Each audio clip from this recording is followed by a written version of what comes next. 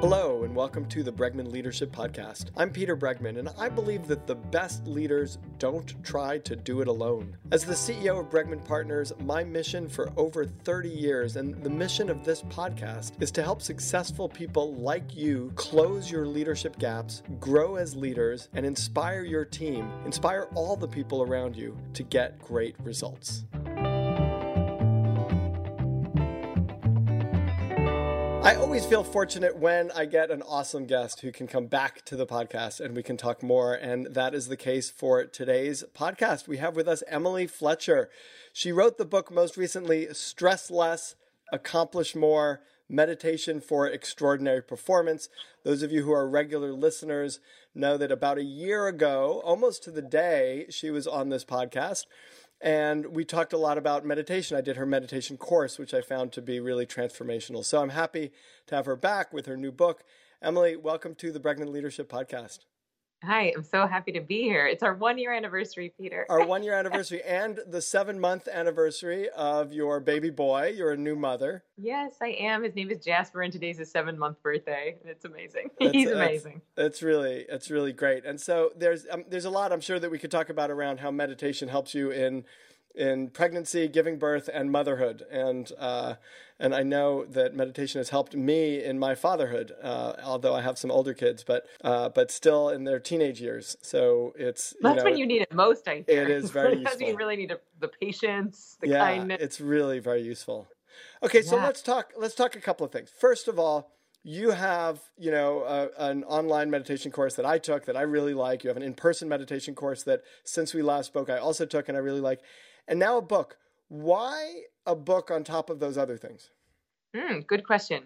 So the way it was explained to me is that you wouldn't, if you were at a bar and you saw someone that you were interested in, that was kind of cute, you're kind of making eyes at that person, you wouldn't walk directly up to them and be like, hey, would you like to sleep with me? Like, that's just like a little too aggressive. It's a little too much, too fast. And maybe that's someone's speed. No, so I'm just curious. I'm just trying to think so sleeping with you is the online course or the sleeping with me is the live. Is the live.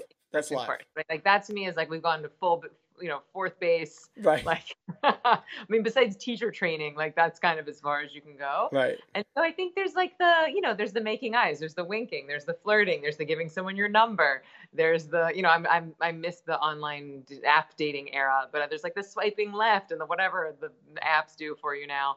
And that's kind of like the online course, that's a couple of dates. And then, sleeping together is the live. But I wanted people to have a way for us to meet people that maybe aren't interested in like committing to 15 days or don't have a few $100s right off the bat until they really understand the neuroscience behind it. And so the book is very much the neuroscience behind why stress makes us stupid. It's going through all the selfish reasons that most people come to meditation. Like, I want to increase my performance capabilities. I want to have better sleep. I want to boost my immune function. I want to have better sex, better parking karma. And so I really go through all these and look at the neuroscience behind why stress is making us stupid, sick, and slow, and how meditation can help. And then in part 2, I teach a technique that is gentler than the online course. So it's a great way for people to get started. It's a great thing to do if you don't have support, because obviously I can't support everyone face-to-face through the book. And then in part 3, we look at what's the ripple effect of this practice. Like, how does you improving yourself help your relationship, your family, your coworkers, and then ultimately humanity itself. So to me, this is like a great, for people who don't yet have a practice, it's a beautiful way to start and really get a solid intellectual understanding of why it's important at all. Because everyone's like, I'm too busy to meditate.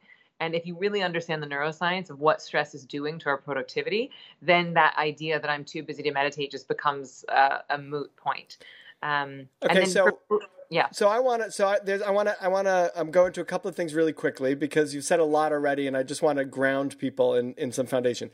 So quick definition for those people who don't know, like, what is meditation? And you define it somewhat differently than they might already think if they know what meditation is.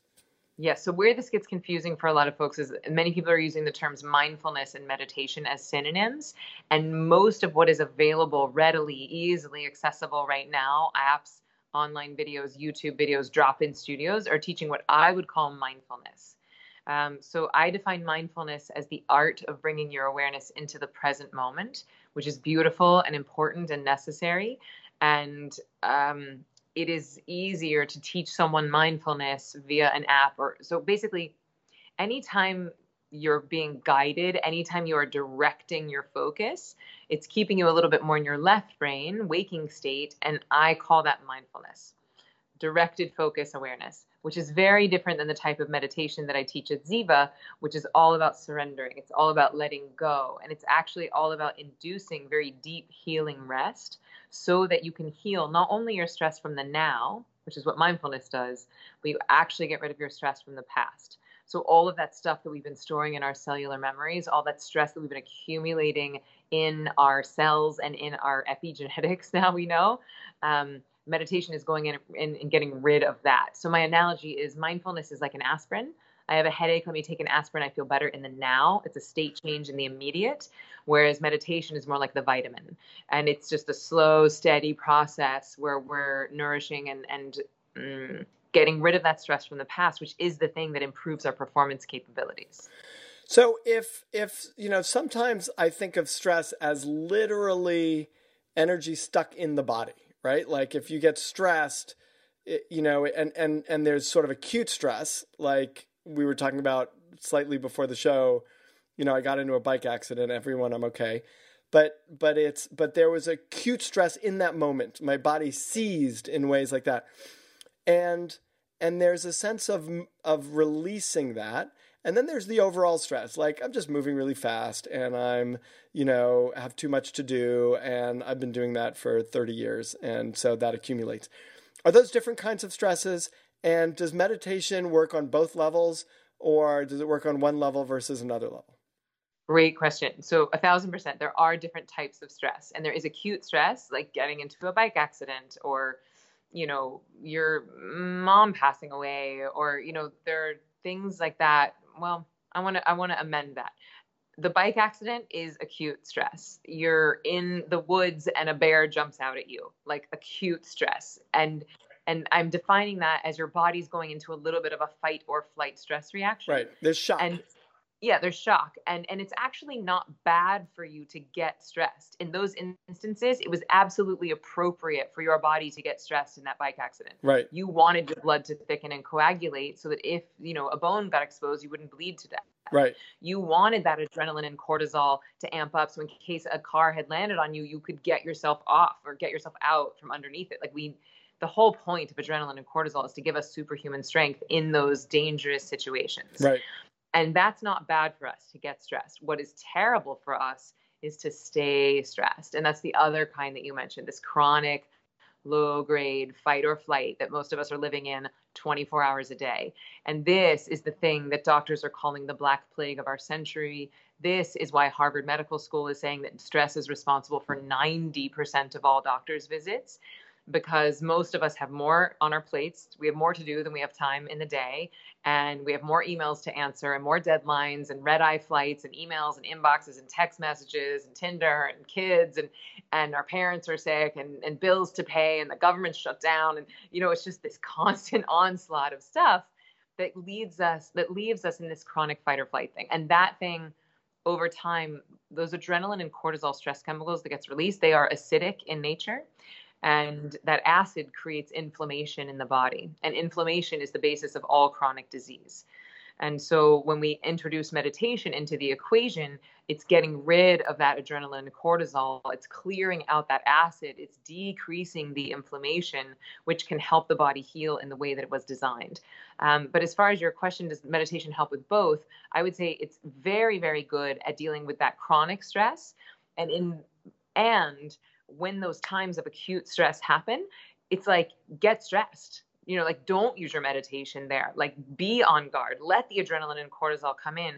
Where the meditation comes into play is that if you've had a regular practice, your ability to come back to homeostasis is infinitely greater than someone that does not meditate. So it's like you become more adaptable. You get stressed when it's appropriate and you get relaxed when it's not appropriate. Right.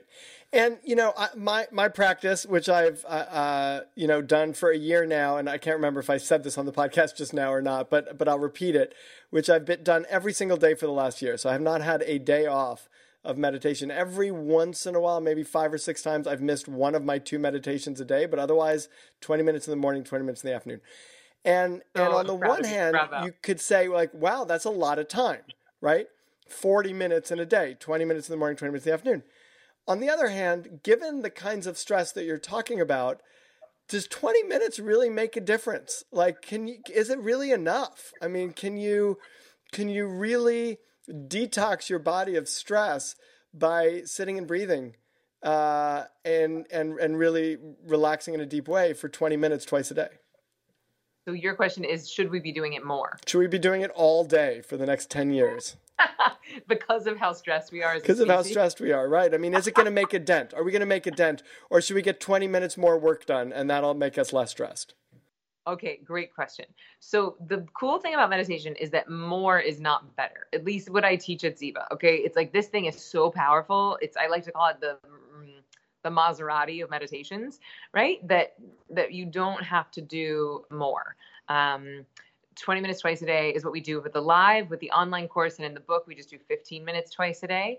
And the cool thing is that because it is so powerful, it is enough to induce this very deep healing rest where you're de-exciting the nervous system. And when you de-excite something, you create order. And when you create order in your body, in your cells, that lifetime of stress can start to come up and out. But if we start doing it more, if we start doing it 5 times a day or 6 hours a day, we speed up that unstressing process, that catharsis, in a way that becomes inelegant. And then you're like crying in a corner and you can't leave your house. So more is not better in the case of meditation. And I do think it will make a dent, but that is dependent on us getting a critical mass of the population meditating. Right. Because we selfishly come to meditation to make ourselves better. But then ultimately, like, what's the ripple effect of that? If we're really going to change human consciousness, then we're going to need, hundreds of millions, perhaps billions of people meditating. Right.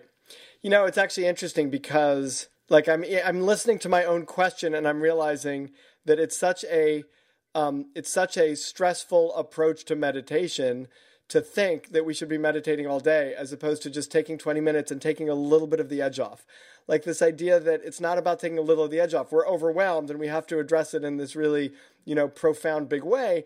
But there's something in and of itself reducing stress in seeing this as a 10 to 20 to 30 year process of slowly kind of ebbing towards a different kind of way of approaching life. And with and with meditation being the catalyst and the tool for that to happen, that it's kind of like literally don't try to rush it because that might just be a symptom of the problem.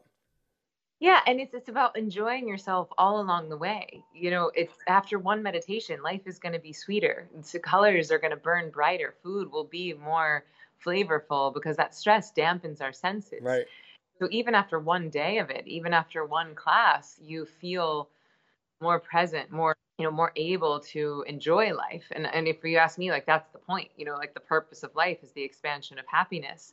And it's very hard to feel happy or to enjoy your life when you're in that fight or flight stress reaction because you're not choosing anything in that case. If you're in an involuntary fight or flight stress reaction, you are reaching to wine and cookies and fat and potato chips and sex and porn and coffee and sleeping pills and anything you can do to get relief, to just make you feel better, to get out of what feels awful.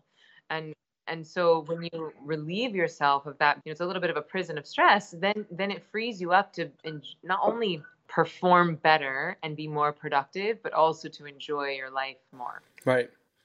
So, and I found this to be true. Like I have my meditations, I actually find it, and one of the things that you teach both in the book and in your program is to not get up from meditation too quickly. And I find that when I do, because I have to, I've just had that amount of time, that I could feel my body differently. Like my body isn't moving as fast, so I could feel it.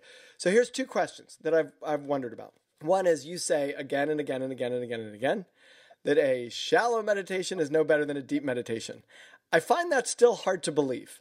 And I find it hard to believe because I could have a shallow, thought-filled meditation and I can get up and be like, all right, I sat, that's good, right? I fulfilled my commitment to sit for 20 minutes this morning, but my mind was going the whole time. And I never dropped into that place where it was a little hard to get up from.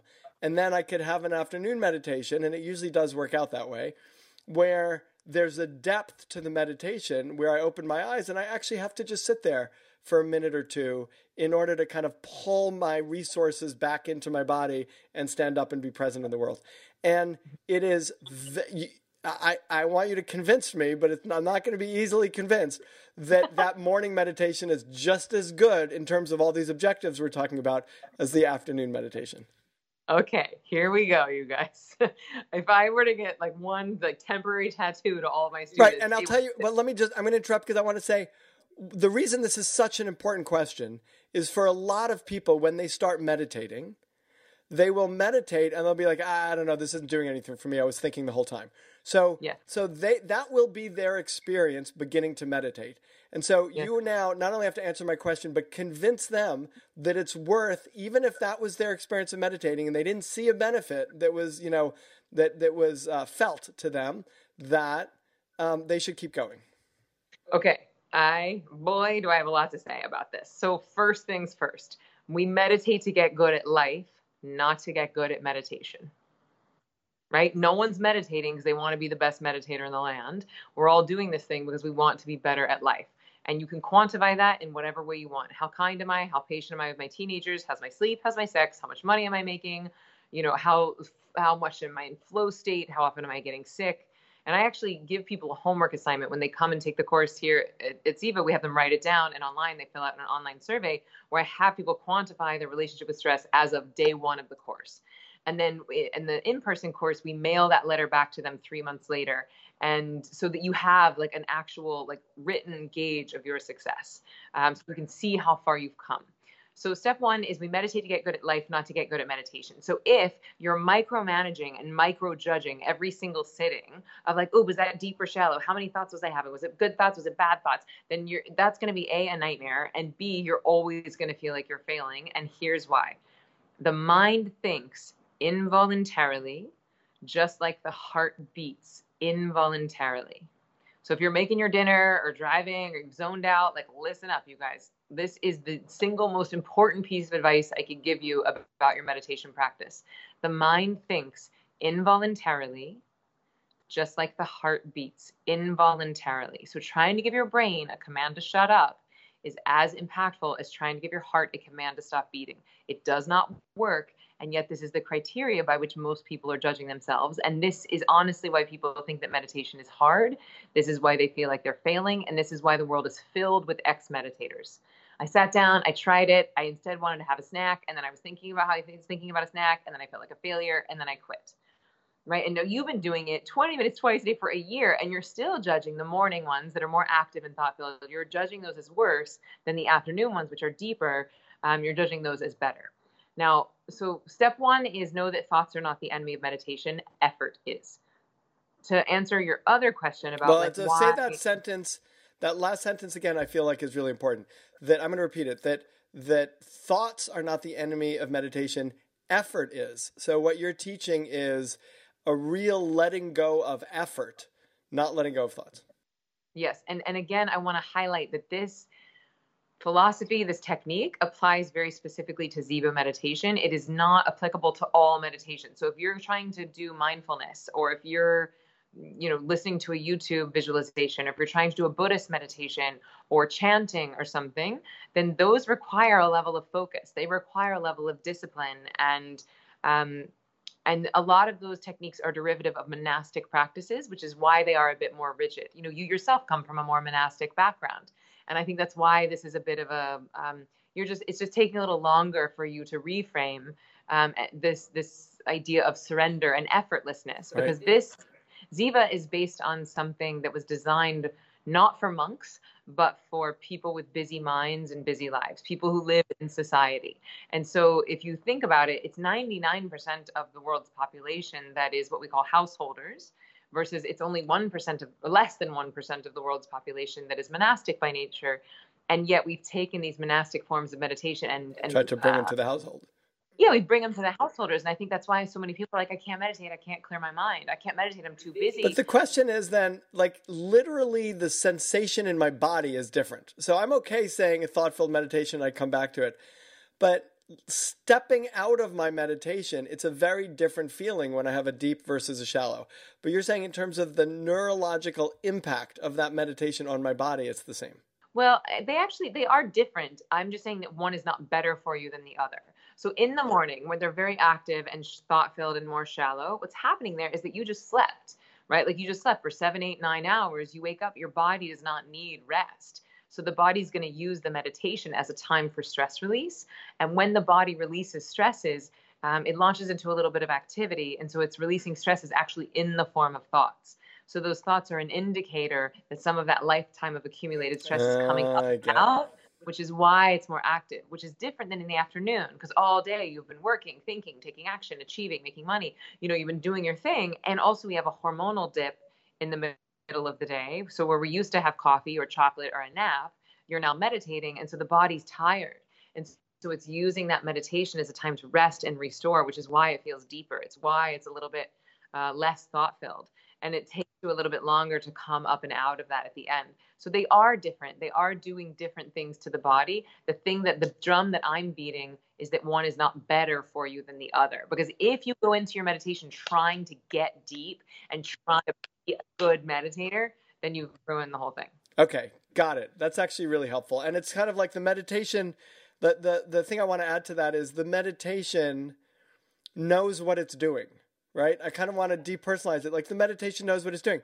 So if you sit and you meditate and what you need is to let the thoughts go. And I think an important part of that obviously is not holding on to the thought and following it, but just letting it go. And that's what the meditation needs to do in that moment. And in the afternoon, if it needs to go deeper in that particular kind of way, then like just trust the process and trust the meditation to do what it needs to do.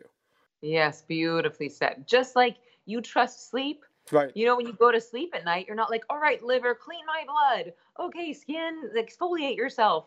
Like you're not controlling that process. Right. You just lay down in bed and you go to sleep and your body runs a whole host of healing operations. Same thing in meditation. This thing is 6,000 years old. Millions of people have done it. Like it knows what it's doing. All right. Got it. I love that. Okay. Let's talk parking karma because you make certain promises, right, about meditation, right? Meditation will do this. And I follow the link to all of them, right? And I know from my own experience, it is delicious. I look forward to my meditation. Sometimes it's hard for me to sort of say I'm just going to sit, but I don't make a big deal of it. Meaning, I love that actually when I watch you teach, you're like sitting cross-legged, but not the way most people think cross-legged. Like you're literally just sitting in a chair and your legs are crossed. And so I don't make a big deal about it. I'm like, okay, I've got exactly 20 minutes. I'm going to go sit right now. So I love that. And the fact that it de-stresses, all that stuff is great. But one of the things you talk about is, you're not going to get sick in the same way, or you're not. I have to say, like this year, I think I've been sick more this year than I've been like in the past 10 years. And I mean, 8 months into meditating every single day, twice a day, I got shingles. And which is apparently like a stress kind of disease.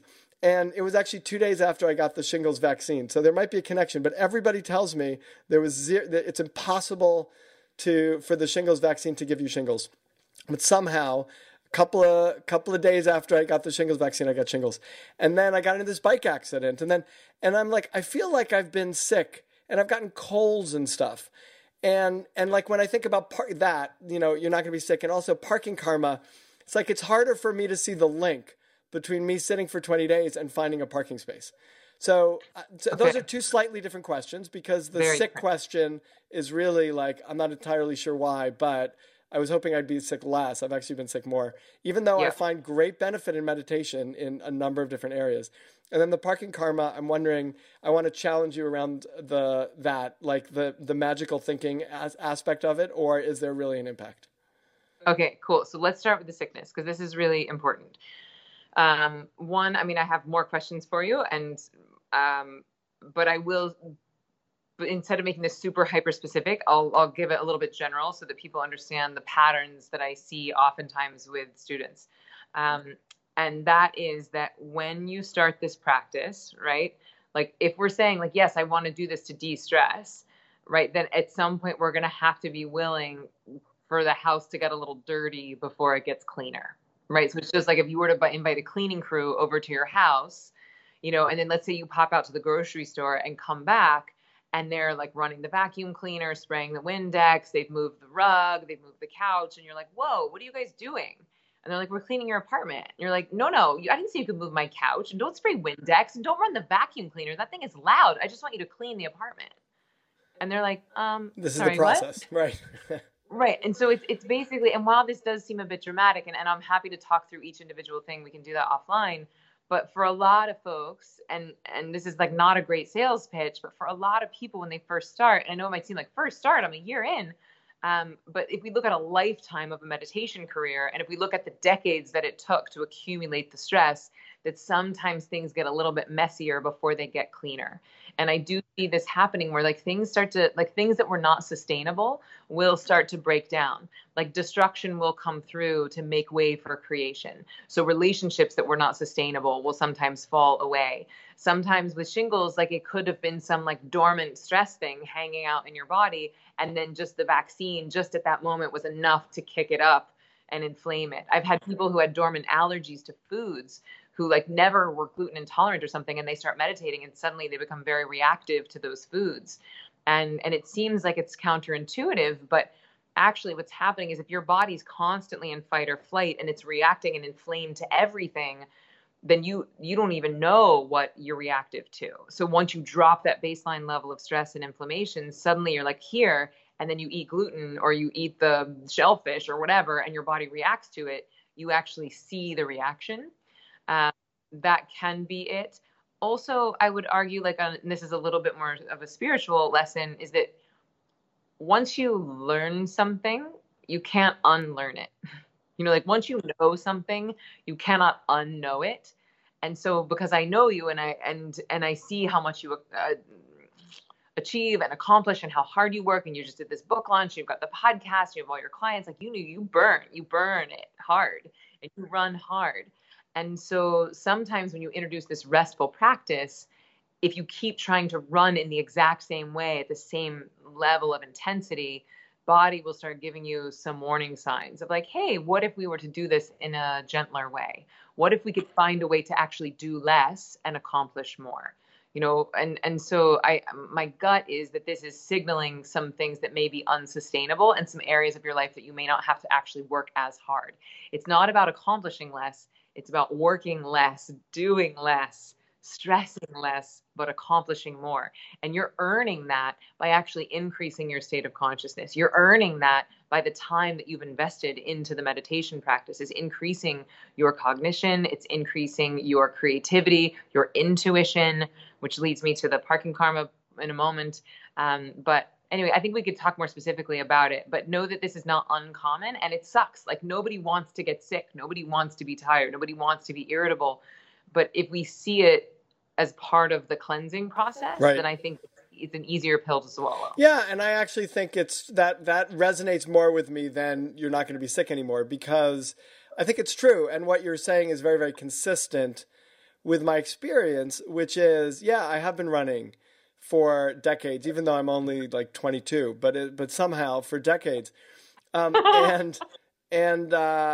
so I have been running, and ways in which I'm running are a little inconsistent with ways in which I'm trying to sort of relax into my life. And it's a little hard to know how to do that, actually. It's like I can meditate, and that the meditation, like sleep, takes care of itself. But then figuring out, so what does that mean about slowing down? Or, I am getting these signs. How do I slow down? It seems like a silly question, but it's not so clear to me exactly how to slow down or try less hard. It's not it's very easier to say, but harder when you're someone who tries hard to actually be able to know exactly how to follow through on. Yeah, so I am with you. I have had the same challenge. You also have a book launch and a new child and a business and clients and yeah, and I'm a recovering perfectionist. I'm a recovering control freak. And actually I will say that it was sickness. I got debilitating bronchitis a few years ago. I think it was 2015. And so this might resonate with you, and it might resonate with your audience as well. So I'm just going to share the story. because I was very much, and you might be doing this a little bit as well, I was using meditation as a way to keep fueling my work addiction. You know what I mean? Like I was like, oh, I love achieving. I love working. I love accomplishing things. It validates my ego. It makes me feel important. And this meditation thing, and P.S., this is kind of what the whole book is like doing. It's like wrapping the medicine that is meditation in the candy coating of like, hey, it's going to help you accomplish more.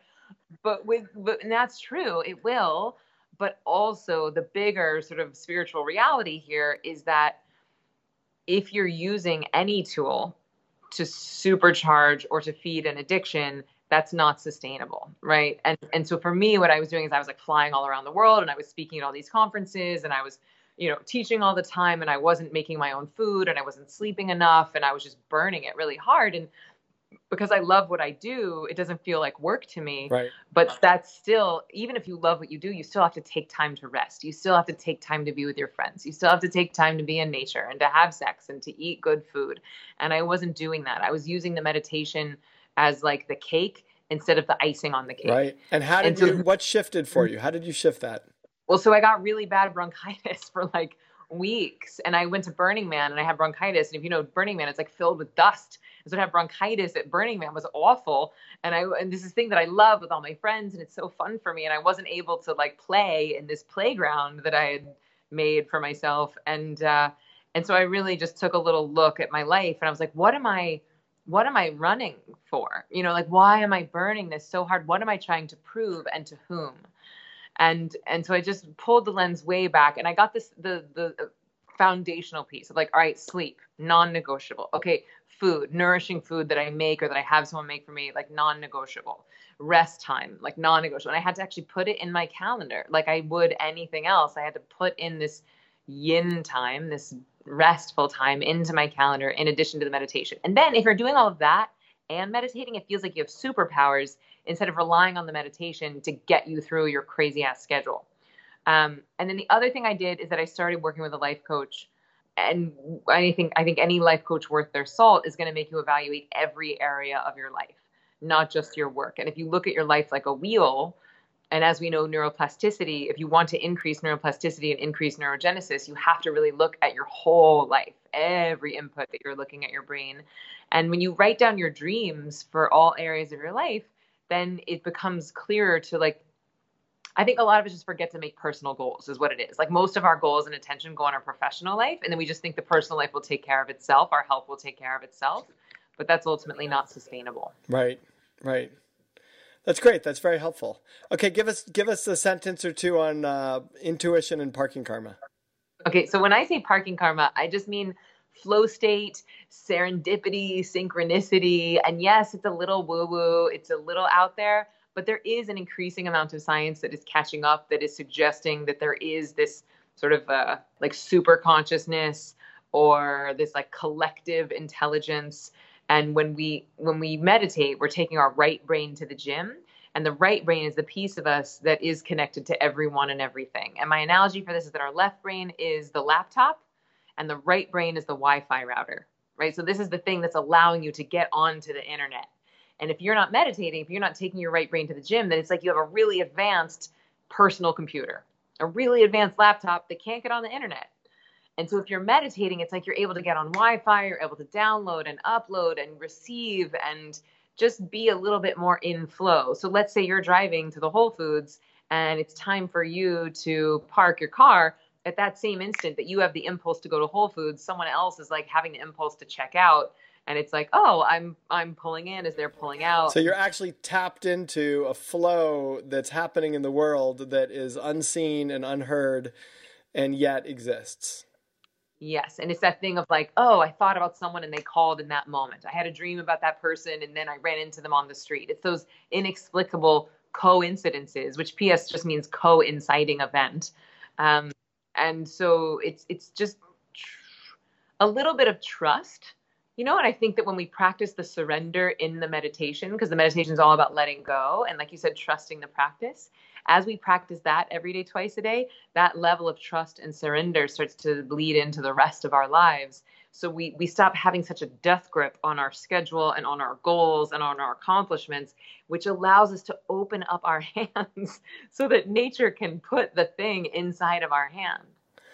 Yeah, I think there's such an important message here that's coming from different angles about, letting the meditation process do its thing, that we're not in control, that we have to create space for the body and for the world to do what it needs to do, that we can't willfully drive everything that we want to make happen to have happen, but what we can do is sort of create an openness to allow what's going to happen to have happened.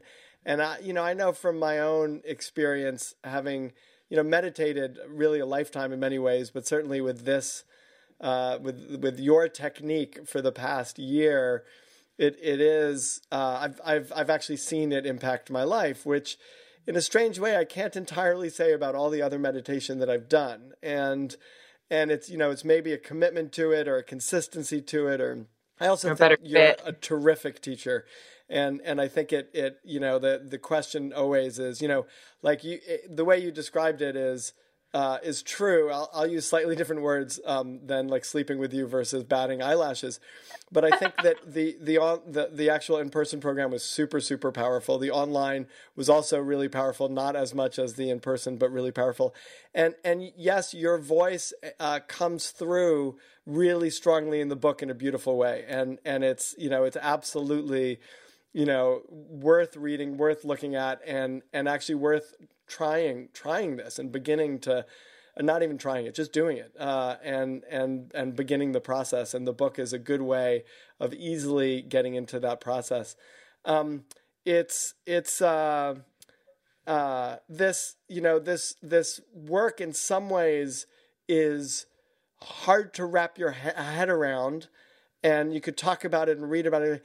And on the other hand, in other ways, it's the easiest thing in the world. I mean, you're literally, we haven't actually, we've defined meditation, but haven't talked about it, but you're literally sitting with your back supported and your head free. In other words, you're sitting in a chair.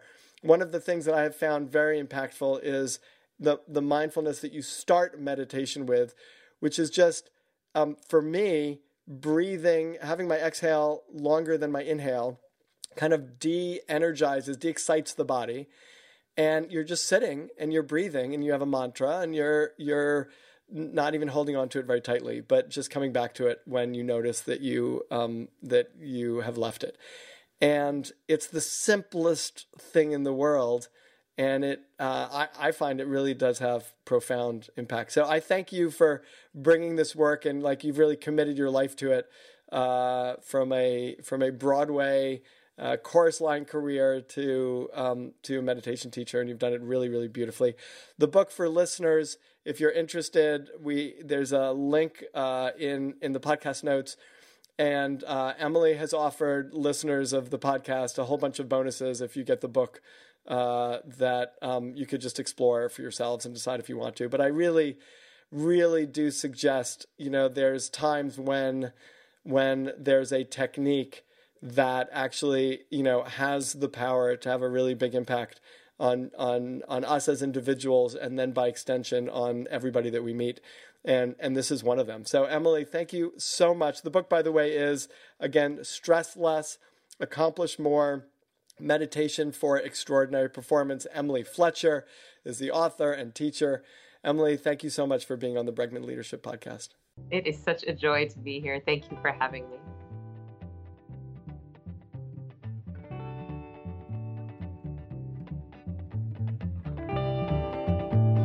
Thanks for listening. Here's what I've learned from working with some of the most successful leaders of the most successful companies. Every leader, every team, and every organization has a leadership gap. If you want to become a leader who inspires your team to get things done, then you've got to start by raising the level of your leadership abilities. You can start by taking our free leadership gap assessment at www.bregmanpartners.com/quiz. Then dive deeper with a copy of my latest book, Leading with Emotional Courage. For more ways to become a truly great leader, check out our online offerings, in-person workshops and events, and my articles at www.bregmanpartners.com. Again, thanks so much for joining me today, and thanks to Claire Marshall for producing this episode. Be sure to subscribe so you don't miss an episode.